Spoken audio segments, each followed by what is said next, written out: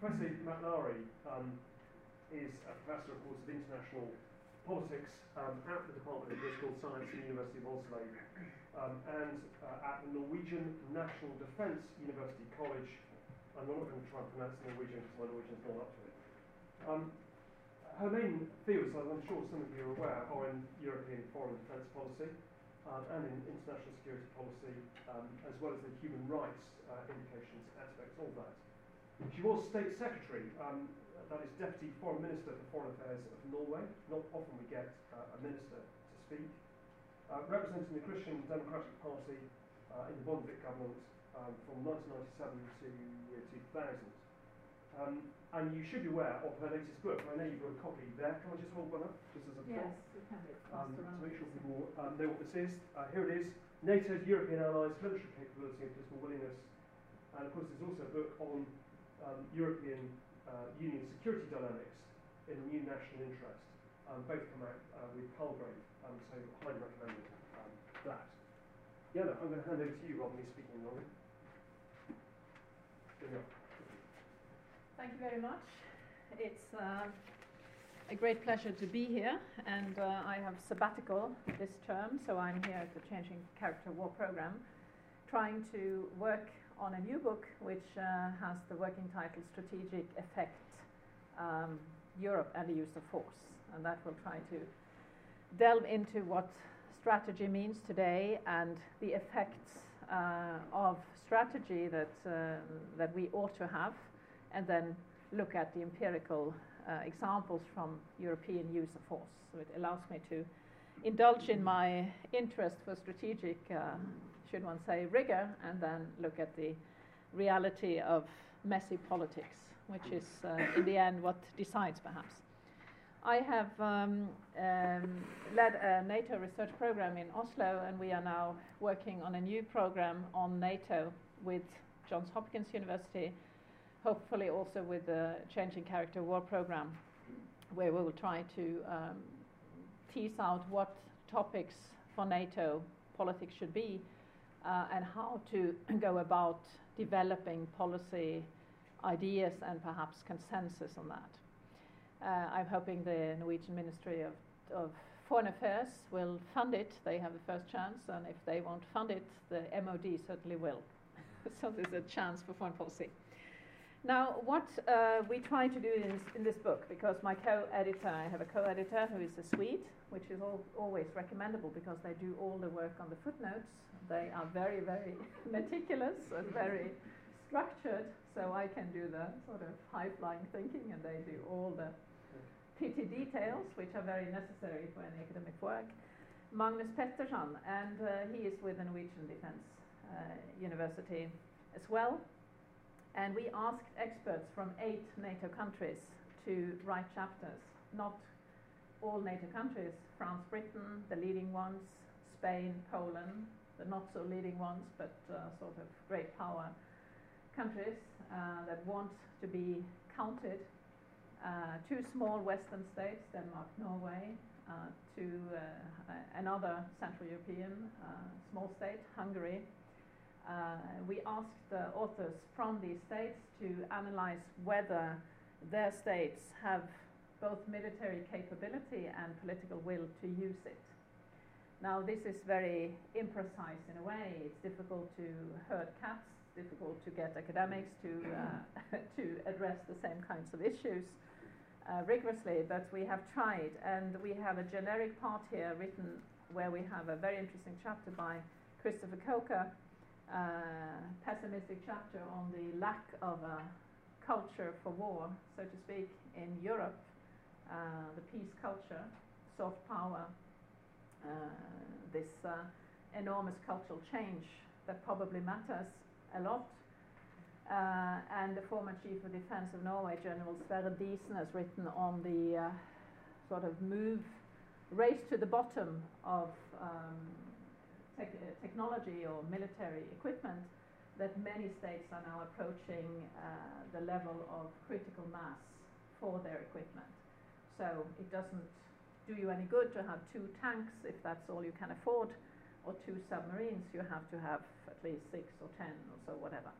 So when you get to this point of critical mass, then there's now a threat that small and medium-sized European states will then stand without real military capacity almost all of a sudden, because this is not a linear progress. It's a sort of state which you reach and which politicians are not interested in discussing very much.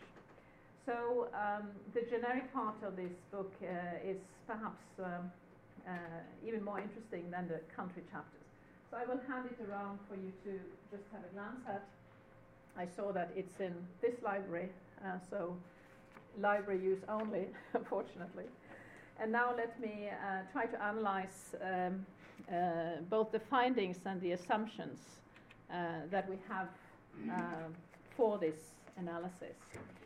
And this is just what Americans would say a first cut, so to speak. It's a first attempt to be systematic in the analysis of will and capability, because there are many, many variables that are important to discuss in much greater detail. If we look at Europe and we say, what are the assumptions of the use of force today? What are they essentially?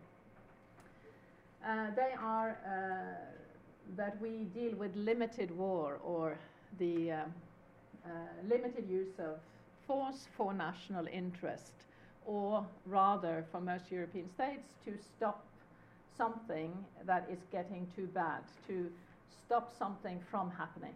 A typical Kosovo, maybe Libya situation, some things are too intolerable. So we have immediately a connection to humanitarian intervention, human rights, human security.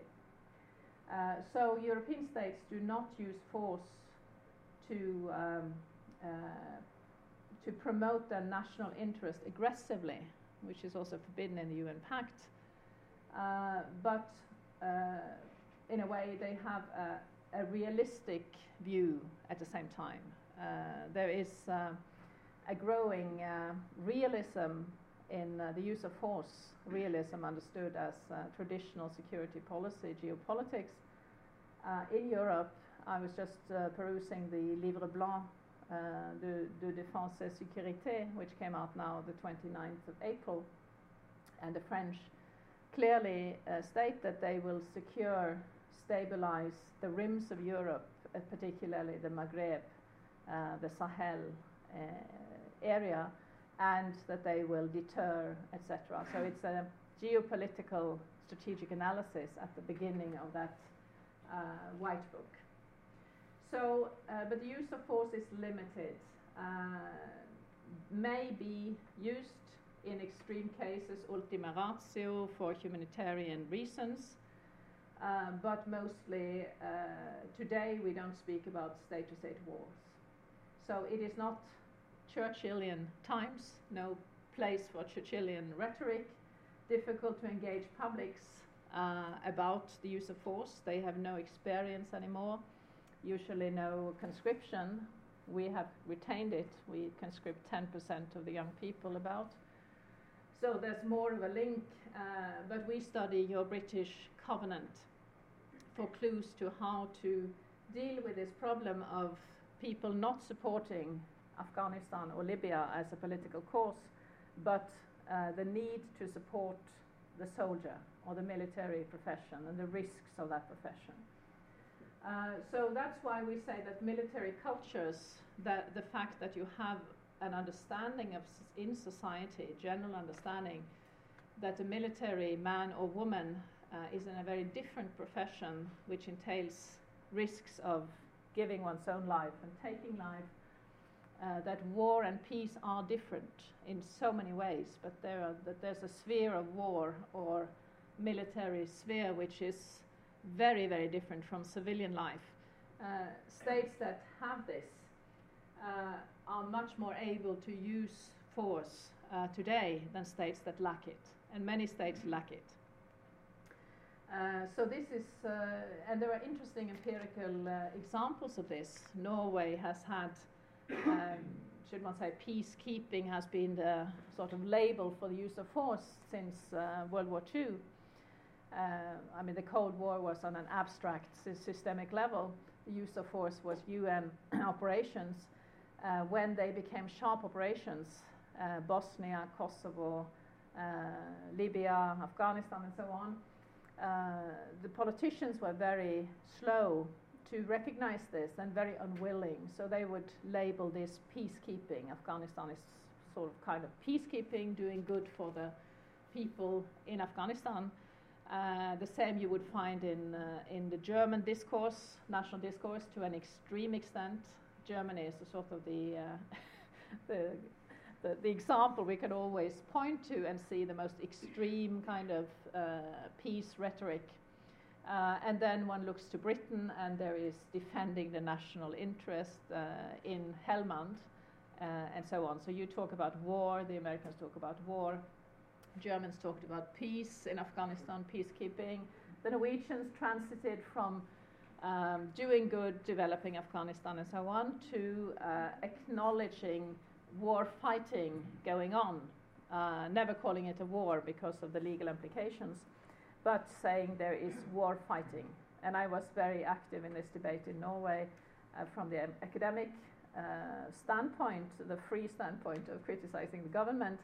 And at one point I wrote in the paper that the Minister of Defense does not laud the sharpshooter. He aims on behalf of the government. He shoots on behalf of the government, and he hits successfully on behalf of the government, and the government is not pleased because she, the minister, refused to acknowledge this activity at all and said that we don't celebrate military victory, we have no military tradition and so on. So we find a change. Afghanistan has been a great lesson for some countries in Europe in this regard. Also, I should mention that Denmark is a country that turned from having a pacifistic footnote quality to its NATO policy in the 80s into becoming a very, should one say, forward-leaning country in NATO from 1990 onwards. It has switched or changed its peace culture into a military culture, very consciously by the help or the instigation of two government ministers at the time. So this is an example that military or strategic cultures are not constant features of a country. They change, and they may be changed by outer events or by domestic politicians. And now, of course, Anders Fogh is the Danish section of NATO, something he would never have become hadn't Denmark been in Helmand and everywhere where the Americans wanted to go. So this is the background. And then we have the NATO, of course, is all about the US, almost all about the US, very much about the US, pays 77% of total NATO cost or budget today is American. So Europe as a total is 23%, very, very, should one say, unacceptable burden sharing. And burden sharing today, unlike in the Cold War, is not about spending on defense. It's not the magical percentage of the GDP, but it is about risk-willing, relevant military capability. So if you have large mobilization armies, they do not really count. They are rather useless because they are maybe useless in a total war against the Soviet Union, but that was times gone by. So who has the willingness to take risk? Who has relevant capacity, meaning expeditionary forces that are professional in every sense? And you know that European defense structures have undergone a tremendous change, but slow change after the Cold War, from mobilized forces, large standing armies, reservists, to expeditionary. And some countries have changed little. Finland, they have the latest bicycle model for the infantry. But the Finns are good fighters, of course, but they wait for the Russians still. The Germans are very slow. They are unwilling to become too expeditionary. The latest policy is to have 10,000 soldiers only out of 170,000 that can be deployed. in expeditionary operations. So what counts as relevant capabilities today?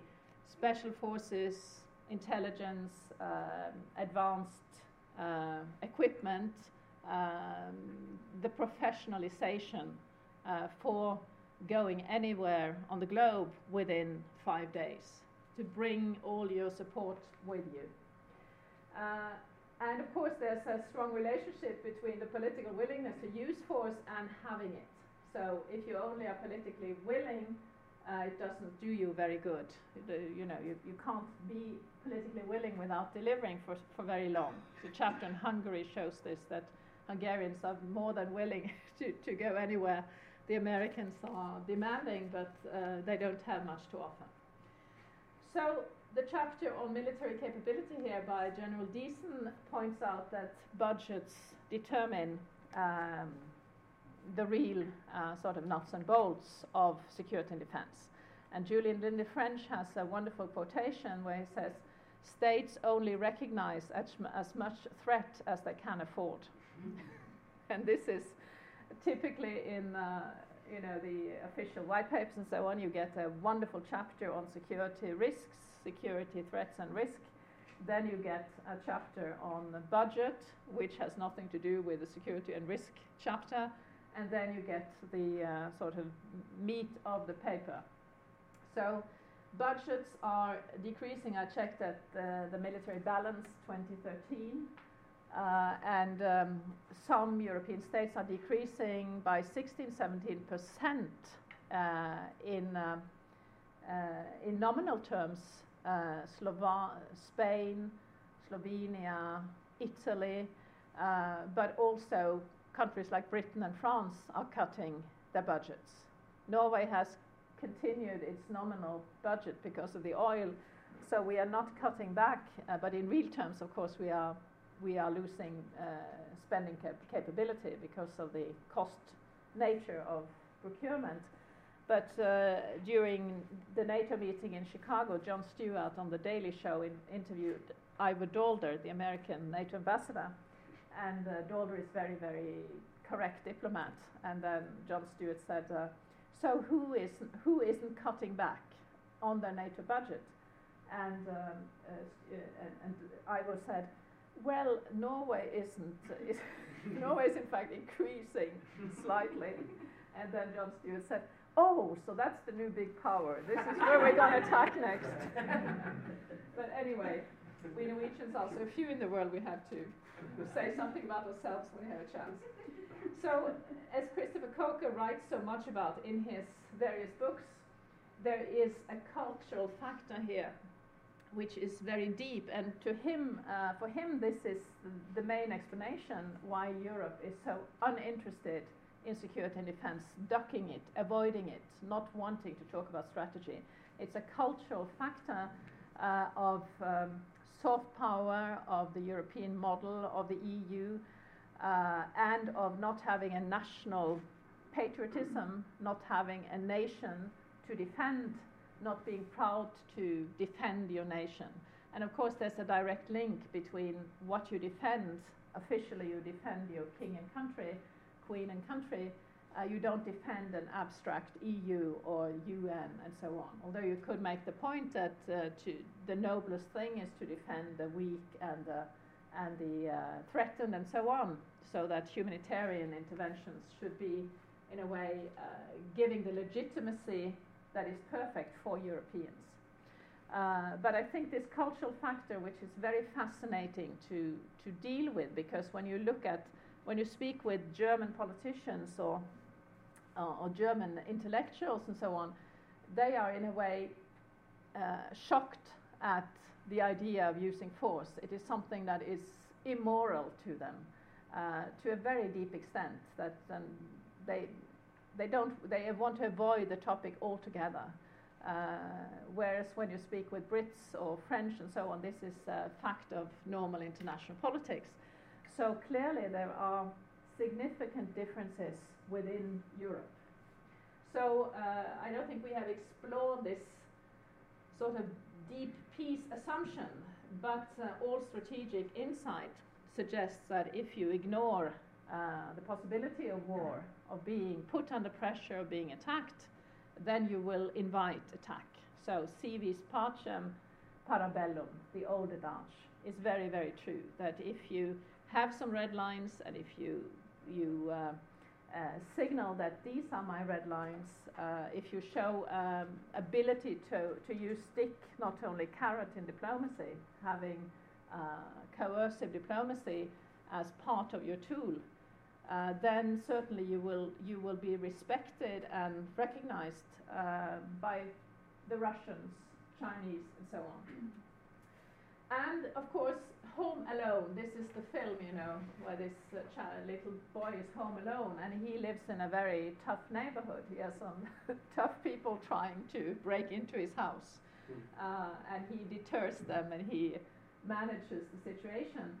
And Europe, being now home alone in NATO, more and more, is in this kind of tough neighborhood. The Caucasus, the Middle East, Maghreb, Arab winter, and of course perhaps Russian interest in testing will. We are always thinking about this for the Arctic. Will the Russians at some point test our will to resist in a conflict? And again, limited war, meaning the use of force to gain the upper hand in a conflict of interest. And a conflict of interest is normal because interests differ among states. So we have these scenarios of what happens at sea with air power, sea power, not on land probably, in a quick in and quick out. And we have potential conflicts with Russia. I found a very interesting book yesterday in the bookstore here, just published by an Oxford man called Russia, the West and Military Intervention, Roy Allison from St. Anthony's, and his conclusion is that Russia remains wedded to the idea of a concert of great powers. So the notion of international law in Russia is the old notion of great power, should one say conciliation, ordering the world among the great powers. It is not human rights, humanitarian interventions, and so on. And he notes that there is no congruence with the West at all regarding the view of international law, as we saw Russia used international law very instrumentally in the intervention in Georgia 2008. And he says there's a positivist view of law, which is very, very clear. There's no recognition of human rights trumping sovereignty. And the same is true, of course, for China, which has punished Norway quite a lot and still does over the Nobel Peace Prize to Liu Xiaobo, just to make the point that there is no human right that overrides, that is valid for Chinese citizens. If you break Chinese law, then you are a lawbreaker and a criminal. And China Going Global is another title just published. David Shambo, also Oxford University Press, and he says, by 2020, China is the number 2 after the US in military spending. In the end, he says, quote, all of China's involvement in global security will be shaped by its own calculations of national interest. So we are in a world now that is economically multipolar already, but which is rapidly becoming also not rapidly perhaps, becoming multipolar gradually at least, because the US is really in a class by itself militarily and will be so for a long time.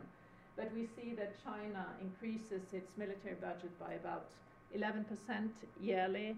Russia is now again flying bomber sorties in North Sea, the same level of exercises as in the Cold War, and also modernizing. So I'm not suggesting that China and Russia will be in a par with the US or NATO anytime soon, but we see that the use of force is very much a function of the view of international law, human rights, the view of sovereignty and national interest.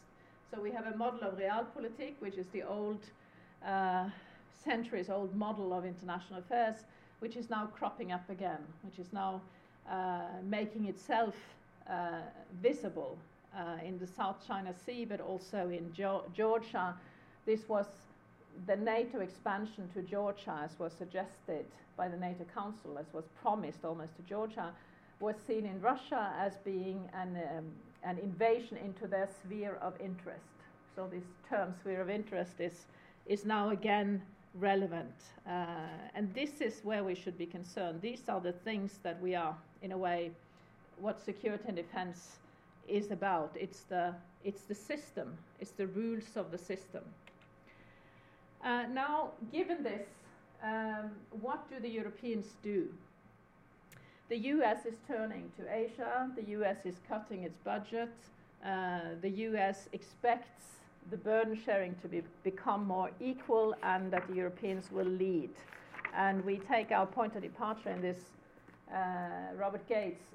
Politicians are, of course, more interesting when they leave office, when they have left office, than when they are in office. And upon leaving, Gates said at the NATO last ministerial meeting in NATO in June 2011, he said, "NATO is becoming a two-tiered alliance between members who specialize in the soft humanitarian development, peacekeeping and talking tasks, and those conducting the hard combat missions, between those willing and able to pay the price and bear the burdens of alliance commitment, and those who enjoy the benefits of NATO membership, be they security guarantees or headquarter billets, but don't want to share the risks and the costs."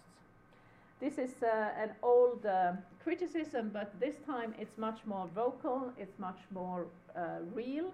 There is a real impatience in the US and also a lack of interest in NATO, frankly.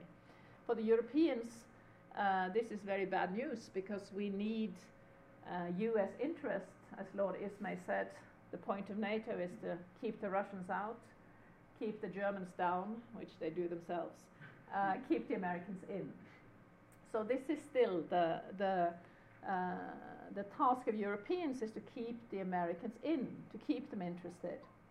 And they are, I was just in Washington some weeks ago and talked about these topics, and the lack of interest in NATO is measurable in Washington. One can look at the topics for research, which is very much about nuclear and Southeast Asia.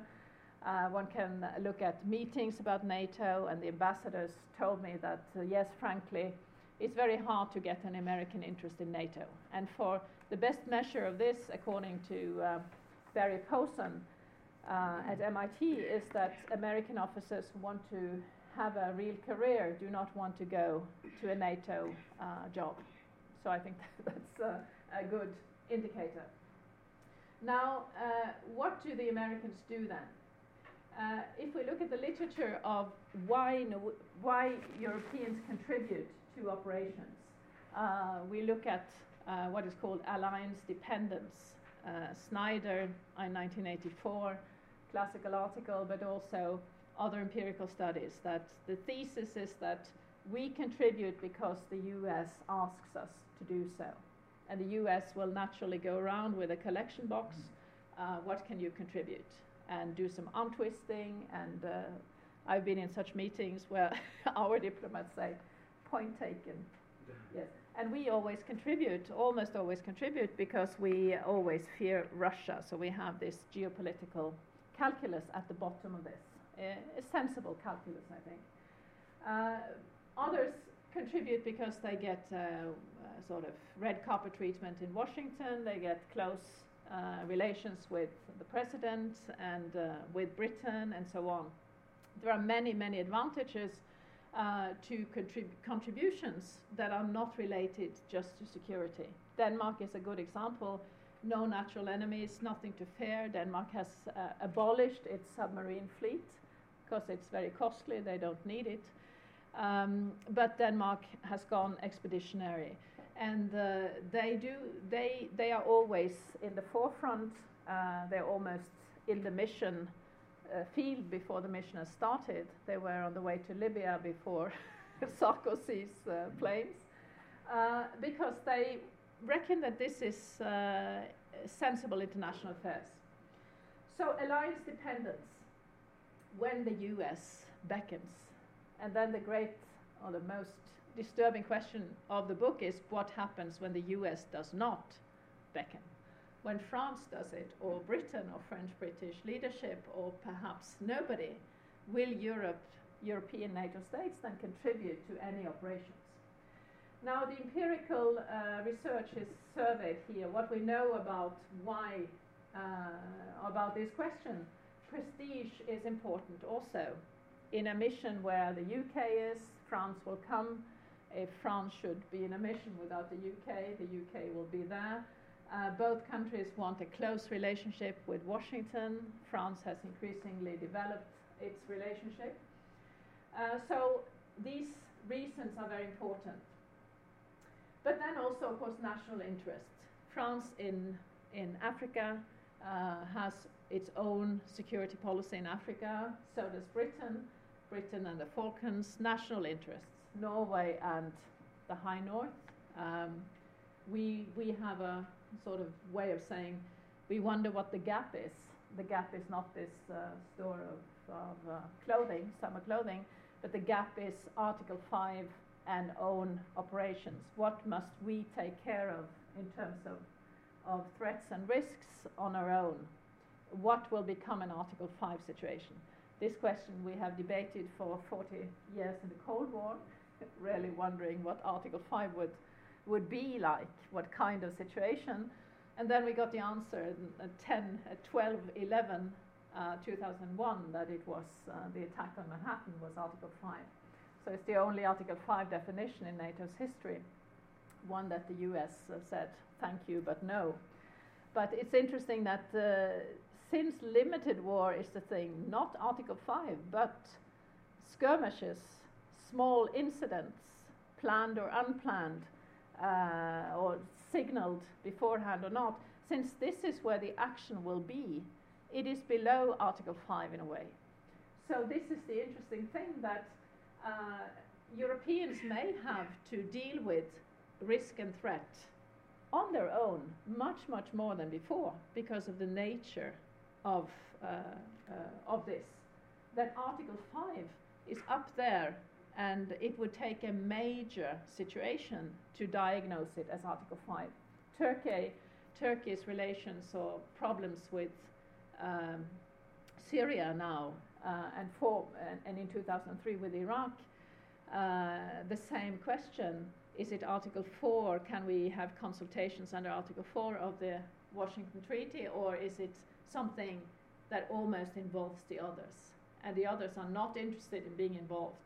Right now in Washington, Cameron is talking with a press conference from yesterday, where Cameron came to Washington with some interest in arming the opposition in Syria. Now it is considerably toned down to having a peace conference, which is what Obama would like, not to get involved, and Turkey is very disappointed. So you see, this is the fascinating thing, that we don't speak about Article 5, we speak about Article 4.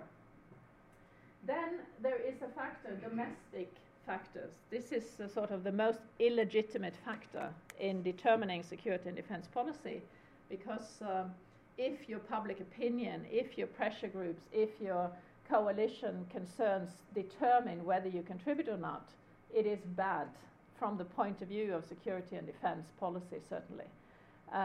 So the question, does domestic politics trump strategic concerns? And in a way, when you speak about Article 4 limited situations, yes, they do. Is there a way out of this, in a way? If there's an existential, we shall fight on the beaches situation, then there's no question about what's most important. But if it is, we may go to Syria or Libya or so on, we don't have to, it's not existentially important to us, then of course, why should this be more important than the coalition, keeping the coalition together? I cite Sarah Krebs, who has written about ISAF, saying that the old deal in NATO was that all parties supported NATO, no breaking of ranks, as long as they had a tacit understanding, that you wouldn't break out and say, now I go for elections, I want to get out of Iraq, this will bring me the electoral victory. This is what, in a way, what Schröder did in Germany in 2003, used this Iraq issue, opposition to Iraq, in order to get re-elected. Krebs' research shows that ISAF contributors continue to contribute despite public opinion being below 50% for the operation. Yet they do so only when countries do not break ranks. No, parties, I mean. But when parties break ranks to gain the benefit of becoming popular, then it unravels. So she asks, for how long will NATO countries be able to keep a party agreement, a tacit agreement that security and defense policy is above the fray of domestic politics? And we see empirically in Norway, we can see that parties disagree more and more on missions, and there is less and less agreement on where to go, but there is an agreement on the importance of NATO because of the geopolitics. But in other countries where there's no geopolitical sort of structural factor, this disagreement is sort of wide open. Germany is a case. After 1990, the Germans felt very free to disagree completely, and now they say, in a way, we're not interested in defense questions at all. We're not interested in this field of foreign policy, so to speak. ISAF is the best case of showing how unequal and unjust the burden sharing has been among allies, because clearly in an alliance you don't accept that some take the risk all the time and others do not. And we saw that Germans took very little risk, although there was fighting in the north. The Danes went to the south. We went partially in the south, but didn't say so publicly. Special forces, they defined their area of operation to Kabul and surroundings, and surroundings was the rest of the country, because we had a domestic political issue with the left socialists who were in the government, who are still in the government, opposed being in the south, opposed being offensive, and opposed sending special forces. So ISAF, one sees this spelled out by NATO countries. Canadian politicians say, we don't accept this, we die and they pay, in a way. And in Libya, we see the other interesting thing, that only some very few contribute. In ISAF, all NATO members contributed, plus a number of others. In Libya, only 8 countries contributed, and only 4 of them in very forward combat roles. Denmark, Norway being with France, Britain, and Belgium, in fact, in doing a lot of sorties. So this was a way for us to say, well, we had some problems in ISAF, but we are now good guys in Libya. So one asks this in the questions. What can we say about the results? So what can we say here? The Europeans have historically used force for political ends. Of course, historically, that's very, very true. The old continent, but also after World War II. We all remember the Suez, French-British venture with Israel, to the dismay of Washington, the Falklands, Maggie Thatcher, Bosnia, where I think Britain was willing to use ground troops much more so than the US, and also the same was true in Kosovo, but it became an air operation, which of course had a strategic effect of being very ineffective when you can't see the panzers of Milosevic and his ground movement, and you can't bomb him either. So the complementarity of military tools is very often dispensed with for political reasons. And now we have the French and the British being more interested in doing something in Syria than the US. It's a very interesting situation that French foreign minister has talked about the need to at least arm the opposition, whatever the opposition is, and the same goes for Cameron.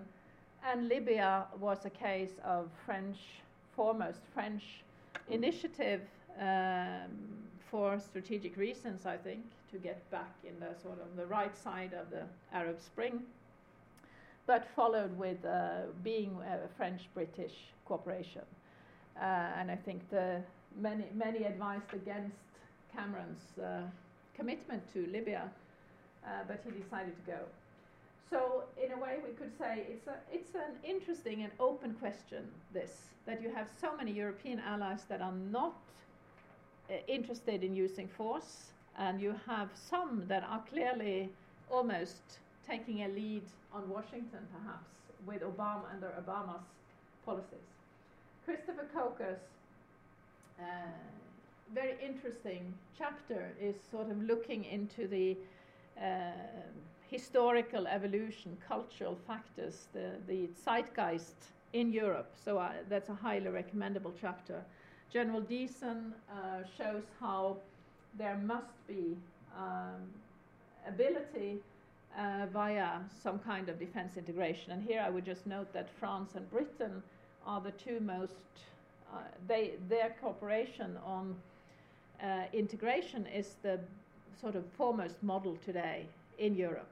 Very little happens. It's a scandalously neglected field because politicians do not want to deal with the loss of sovereignty that is entailed in a radical kind of cooperation, be it cooperation or be it niche specialization.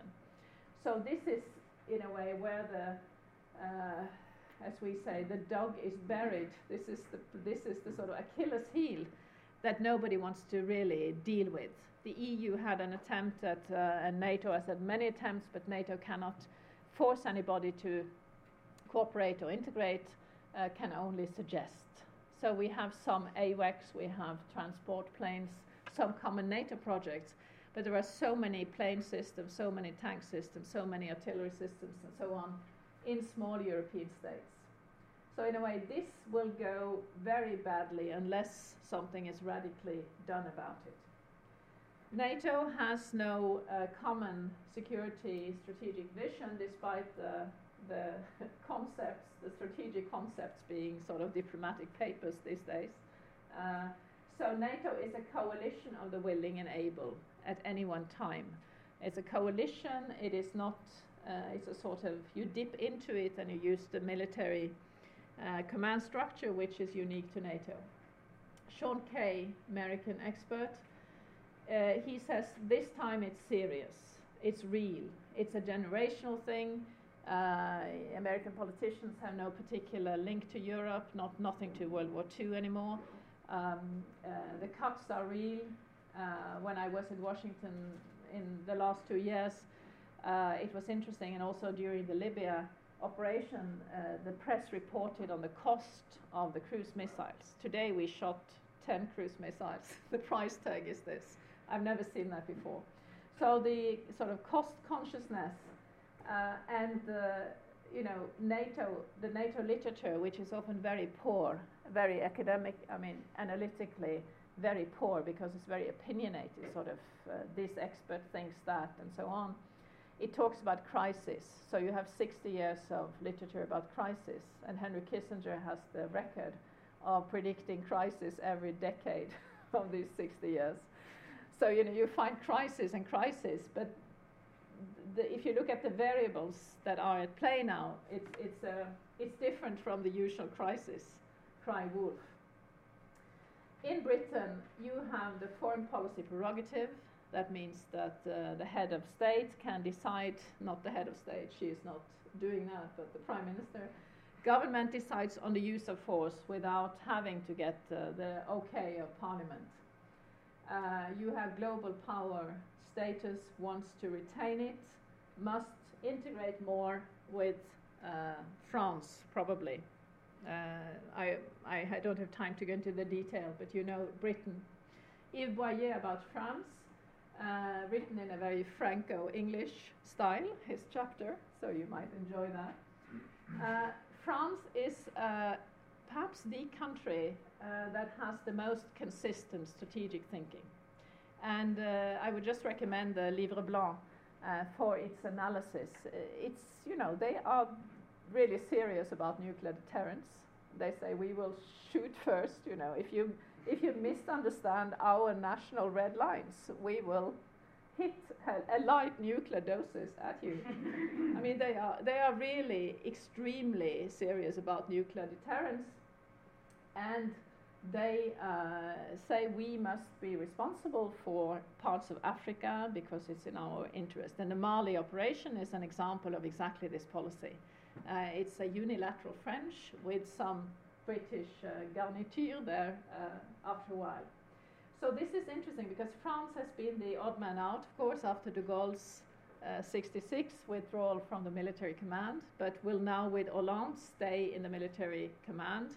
And Yves Boyer, he writes that what we will do is to be nice and good, sort of be in NATO, work with the Americans, and of course with the British, although we think the British are now sort of on slippery slope regarding the EU and Europe, so we're waiting to see what they decide.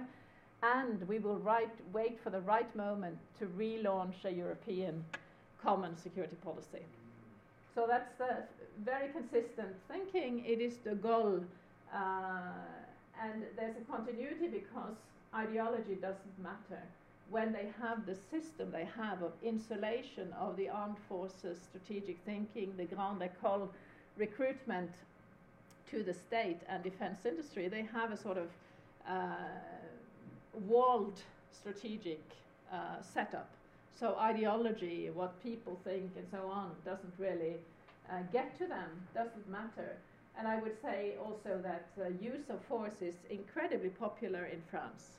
76% supports the Mali mission. You know, so Hollande discovers that he can get popular not by taxing the rich as a good socialist, but by using force, like socialists usually wouldn't want to do. Germany, Benjamin Schreer, who has now a professorship in Australia, so he's safely on the down under, he can say what he wants. Very good analysis of Germany. Of course, being the cultural factor being still very, very important. Peter Struck, when he was defense minister, I asked him about why are you so sort of cowardly there? Why aren't you doing more in Afghanistan? Why aren't you in combat operations? And he said, well, we did World War II, so, you know, we have to make amends. He was still using this World War II excuse 70 years after. And my son, who was a combat soldier in the Quick Reaction Force in the north, they were out saving Germans in Kunduz when they were attacked because they would never go out of the camp. So Germany has sort of, from a soldier's point of view, it's despicable in a way what they offer their soldiers in terms of recognition or lack of recognition. But it is the economic giant in Europe. So in NATO, it has to, you know, something has to happen to make the Germans do more if NATO is going to be viable in Europe.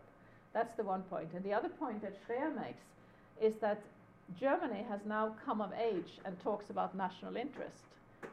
But they are, in a way, able to say, we're not interested in the national interest of we're not interested in security and defense, thank you. We are interested in economic policy. So we want to be a great economic power. We are not going to lead in NATO. We don't want to get embroiled in anything in Africa. We have chosen a different path. This is really a very interesting postmodern view of foreign and security policy. Very consistent with soft power thinking. And Libya is, you know, a good example of this. Germany abstained with Russia and China on the resolution, giving all necessary means the power to use force in Libya. So why would they abstain when they could have just gone with it and not contributed much? There is some disagreement on the interpretation of this, but the effect is really that Germany said, we take a completely different course than that of the US, UK, France, and the others in NATO. We don't care much about NATO solidarity at all. Spain, pacifistic, very much sort of legacy of NATO, negative view of the military. Aznar was very ideologically interested in being close to Washington and therefore was in the Iraq War. And as you know, probably one of the cases where we can trace a terrorist website to a sort of a course of action was when the Spaniards and the Brits had elections at the same time, and Islamist website central in that sort of neck of the woods suggested that somebody should attack in either one of the countries to get the election, to get the socialist election elected in Spain.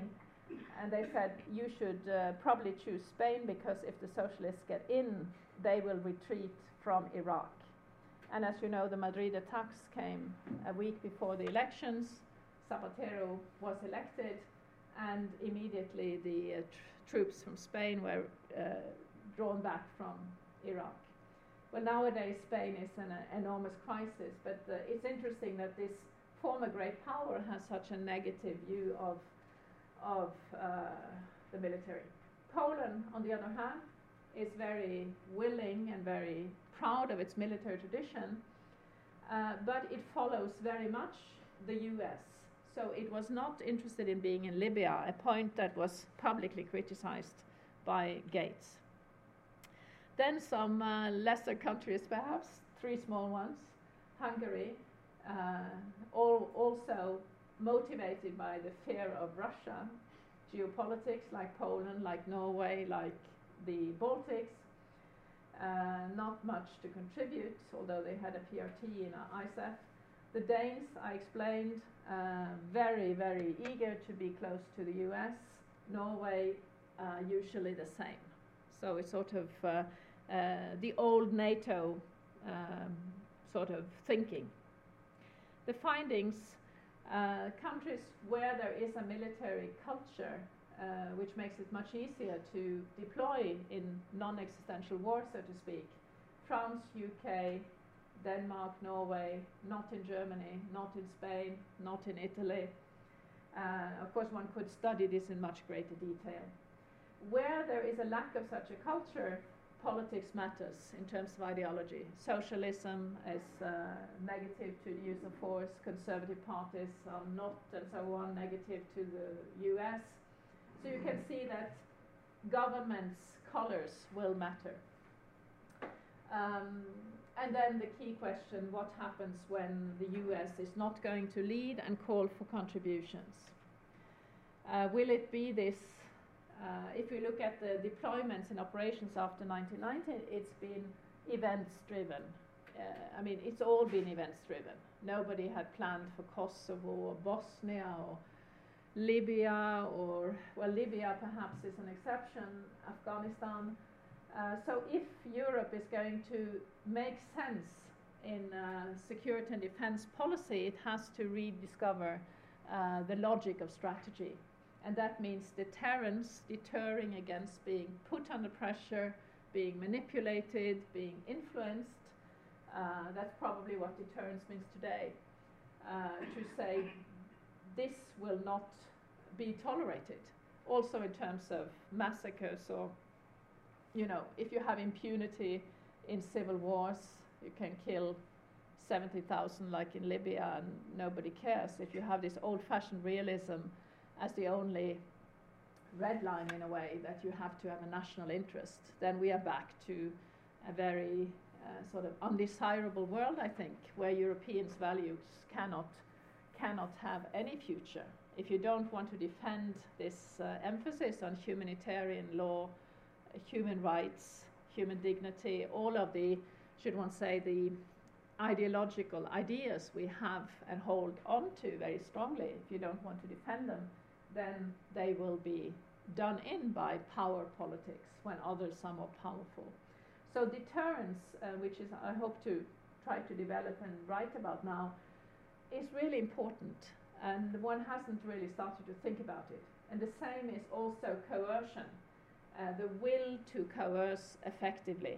And that, as you know, there's a rather good literature on this. There's an unusable, enormous literature on deterrence from the Cold War, because nuclear deterrence is not what it's about anymore, at least not in the Western world. But coercion is extremely important.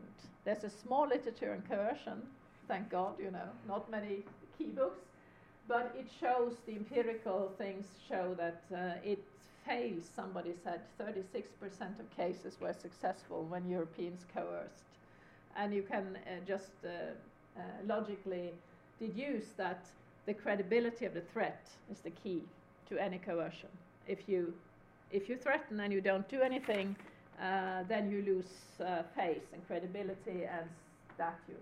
This is, by the way, an American who deters. This is Obama in Herald Tribune, and he says, this is Syria, and this is Assad with the nerve gas. He says, do not cross. This is the first red line.